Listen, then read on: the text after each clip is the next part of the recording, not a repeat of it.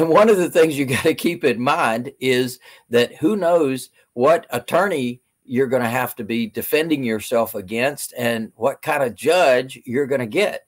So better to be safe than sorry, better to not get sued in the first place. And a way to do that is to do good business, number one, and number two, put yourself in a position to protect yourself, because you never know who's on the other side. You never know who might be out to get you, and really not anything personal. They're just out to get what you got, but they don't want to do what you did to get what you got. They just want what you got. So you want to set yourself up for success. And let's take a look at a thing called probate. Now, probate is the process by which the court system takes the assets of the dead person and distributes them to the rightful living heirs. It sort of sounds like kind of a Robin Hood thing, doesn't it?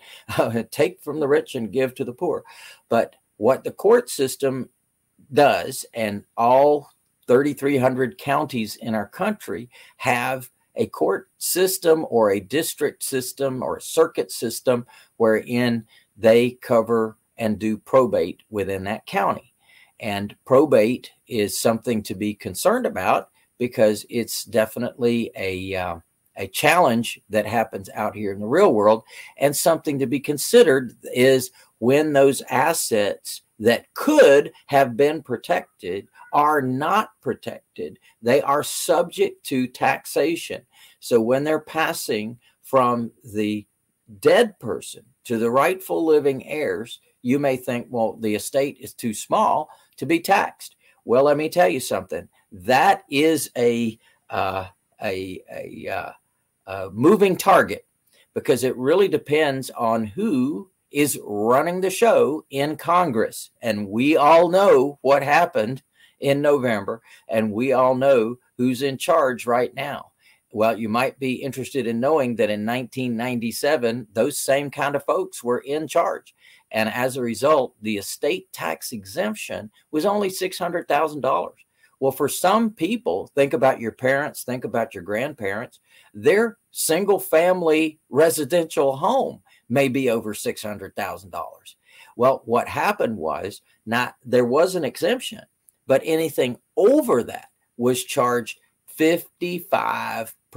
Now imagine paying taxes all your life and owning things, and then your kids have to pay 55% taxes. Well, there's some people that haven't found a tax they don't like, right? So they rob from the rich and supposedly give to the poor, although I'm not convinced of that. So in 1998, it went to 625. In 1999, it went to 650. Then, as you can see, it went up. And guess who took control of Congress? And it started going up dramatically. In fact, 2009, it was 3,500,000. 2010, it was 5 million or unlimited. So in other words, George Steinbrenner died that year and had a $2 billion estate, and there were no estate taxes because that was exempted in that particular year. Then it went, as you can see right now, we're looking at about 5,450,000, and anything above that would be about a 40% tax rate.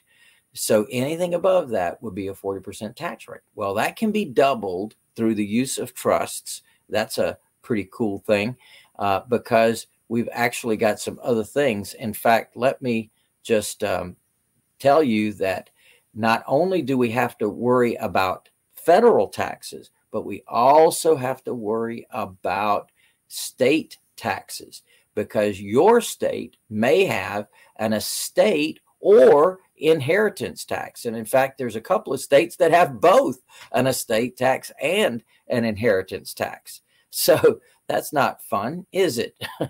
And just imagine, as you can see, most of those states are in the Northeast.